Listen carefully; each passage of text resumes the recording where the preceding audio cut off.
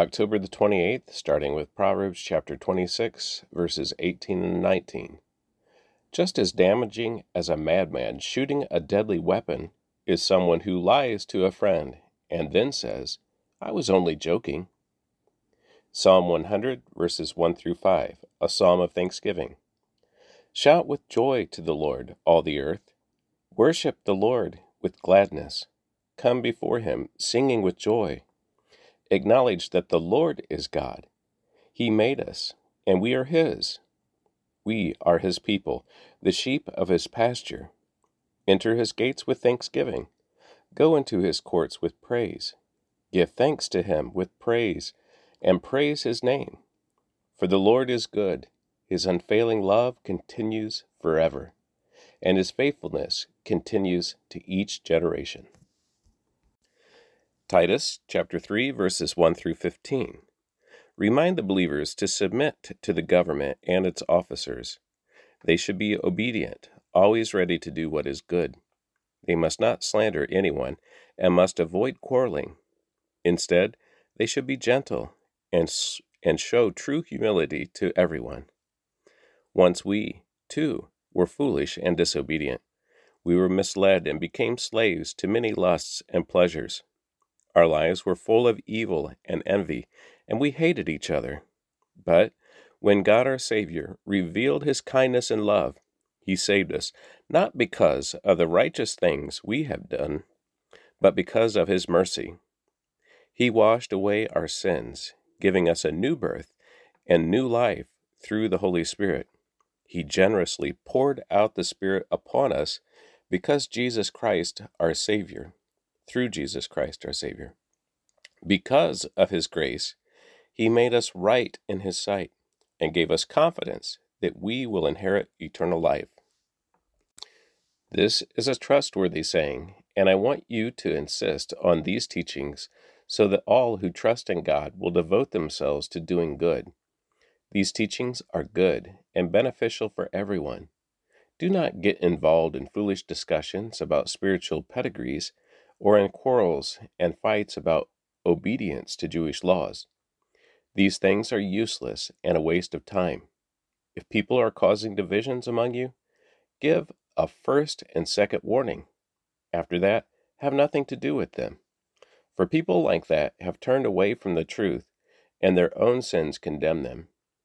I am planning to send either Artemas or Tychicus to you. As soon as one of them arrives, do your best to meet me in Nicopolis, for I have decided to stay there for the winter.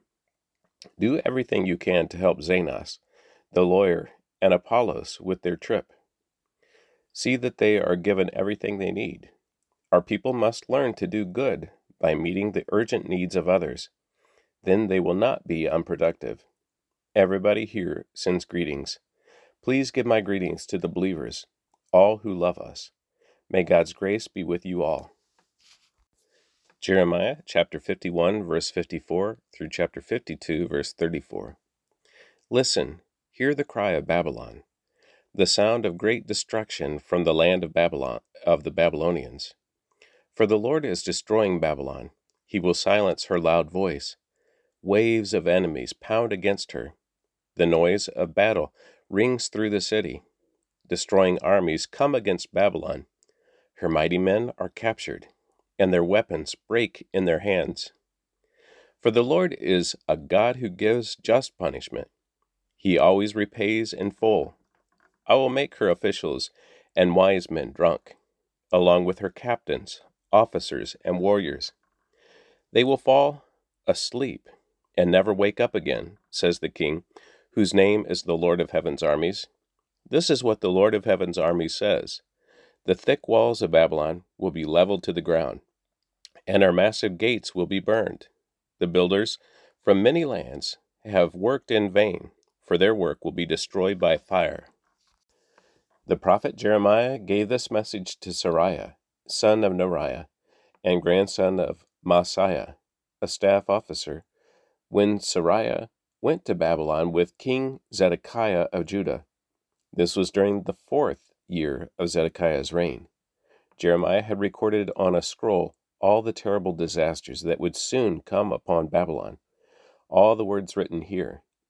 He said to Seraiah, "When you get to Babylon, read aloud everything on this scroll. Then say, 'Lord, you have said that you will destroy Babylon, so that neither people nor animals will remain here. She will lie empty and abandoned forever.' When you have finished reading the scroll, tie it to a stone and throw it into the Euphrates River. Then say, 'In this same way Babylon and her people will sink, never again to rise, because of the disasters I will bring upon her.'" This is the end of Jeremiah's messages. Zedekiah was 21 years old when he became king, and he reigned in Jerusalem 11 years. His mother was Hamutal, the daughter of Jeremiah from Libnah. But Zedekiah did what was evil in the Lord's sight, just as Jehoiakim had done. These things happened because of the Lord's anger against the people of Jerusalem and Judah, until he finally banished them from his presence and sent them into exile. Zedekiah rebelled against the king of Babylon. So, on January 15th, during the 9th year of Zedekiah's reign, King Nebuchadnezzar of Babylon led his entire army against Jerusalem. They surrounded the city and built siege ramps against its walls. Jerusalem was kept under siege until the 11th year of King Zedekiah's reign. By July 18th, in the 11th year of Zedekiah's reign, the famine in the city had become very severe, and the last of the food was entirely gone. Then a section of the city wall was broken down, and all the soldiers fled. Since the city was surrounded by the Babylonians, they waited for nightfall. Then they slipped through the gate between the two walls behind the king's garden and headed toward the Jordan Valley. But the Babylonian troops chased King Zedekiah and overtook him on the plain of Jericho, and his men had all deserted him and scattered. They captured the king and took him to the king of Babylon at Riblah, in the land of Hamath. There the king of Babylon pronounced judgment upon Zedekiah. The king of Babylon made Zedekiah watch as he slaughtered his sons. He also slaughtered all the officials of Judah at Riblah. Then he gouged out Zedekiah's eyes and bound him in bronze chains, and the king of Babylon led him away to Babylon. Zedekiah remained there in prison until the day of his death. On August 17th of that year, which was the 19th year of King Nebuchadnezzar's reign, Nebuzaradan, the captain of the guard, and an official of the Babylonian king, arrived in Jerusalem. He burned down the temple of the Lord, the royal palace, and all the houses of Jerusalem. He destroyed all the important buildings in the city. Then he supervised the entire Babylonian army as they tore down the walls of Jerusalem on every side. Then Nebuzaradan, the captain of the guard, took as exiles some of the poorest of the people. The rest of the people who remained in the city, the defectors who had declared their allegiance to the king of Babylon, and the rest of the craftsmen. But Nebuzaradan allowed some of the poorest people to stay behind to care for the vineyards and fields. The Babylonians broke up the bronze altars in front of the Lord's temple, the bronze water carts, and the great bronze basin called the sea, and they carried all the bronze away to Babylon. They also took all the ash buckets, shovels, lamp stuffers, basins, dishes, and all the other bronze articles used for making sacrifices at the temple. The captain of the guard also took the small bowls, incense burners, basins, pots, lampstands, ladles, bowls used for liquid offerings, and all the other articles made of pure gold or silver. The weight of the bronze from the 2 pillars, the sea with the 12 bronze oxen beneath it, and the water carts was too great to be measured. These things had been made for the Lord's temple in the days of King Solomon. Each of the pillars was 27 feet tall and 18 feet in circumference. They were hollow, with walls 3 inches thick.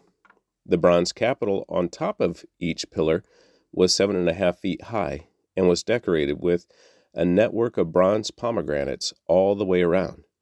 There were 96 pomegranates on the sides, and a total of 100 pomegranates on the network around the top. Nebuzaradan, the captain of the guard, took with him as prisoners Seraiah, the high priest, Zephaniah, the priest of the second rank, and the 3 chief gatekeepers.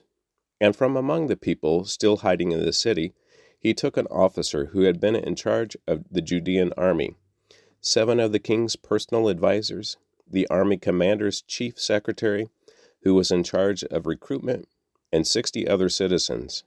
Nebuzaradan, the captain of the guard, took them all to the king of Babylon at Riblah. And there at Riblah, in the land of Hamath, the king of Babylon had them all put to death. So the people of Judah were sent into exile from their land. The number of captives taken to Babylon in the 7th year of Nebuchadnezzar's reign was 3,023. Then in Nebuchadnezzar's 18th year, he took 832 more. In Nebuchadnezzar's 23rd year, he sent Nebuzaradan, the captain of the guard, who took 745 more, a total of 4,600 captives in all. In the 37th year of the exile of King Jehoiachin of Judah, evil Merodach ascended to the Babylonian throne. He was kind to Jehoiachin and released him from prison on March 31st of that year. He spoke kindly to Jehoiachin and gave him a higher place than all the other exiled kings in Babylon. He supplied Jehoiachin with new clothes to replace his prison garb and allowed him to dine in the king's presence for the rest of his life. So, the Babylonian king gave him a regular food allowance as long as he lived. This continued until the day of his death. And that concludes the reading of the Word for October 28th.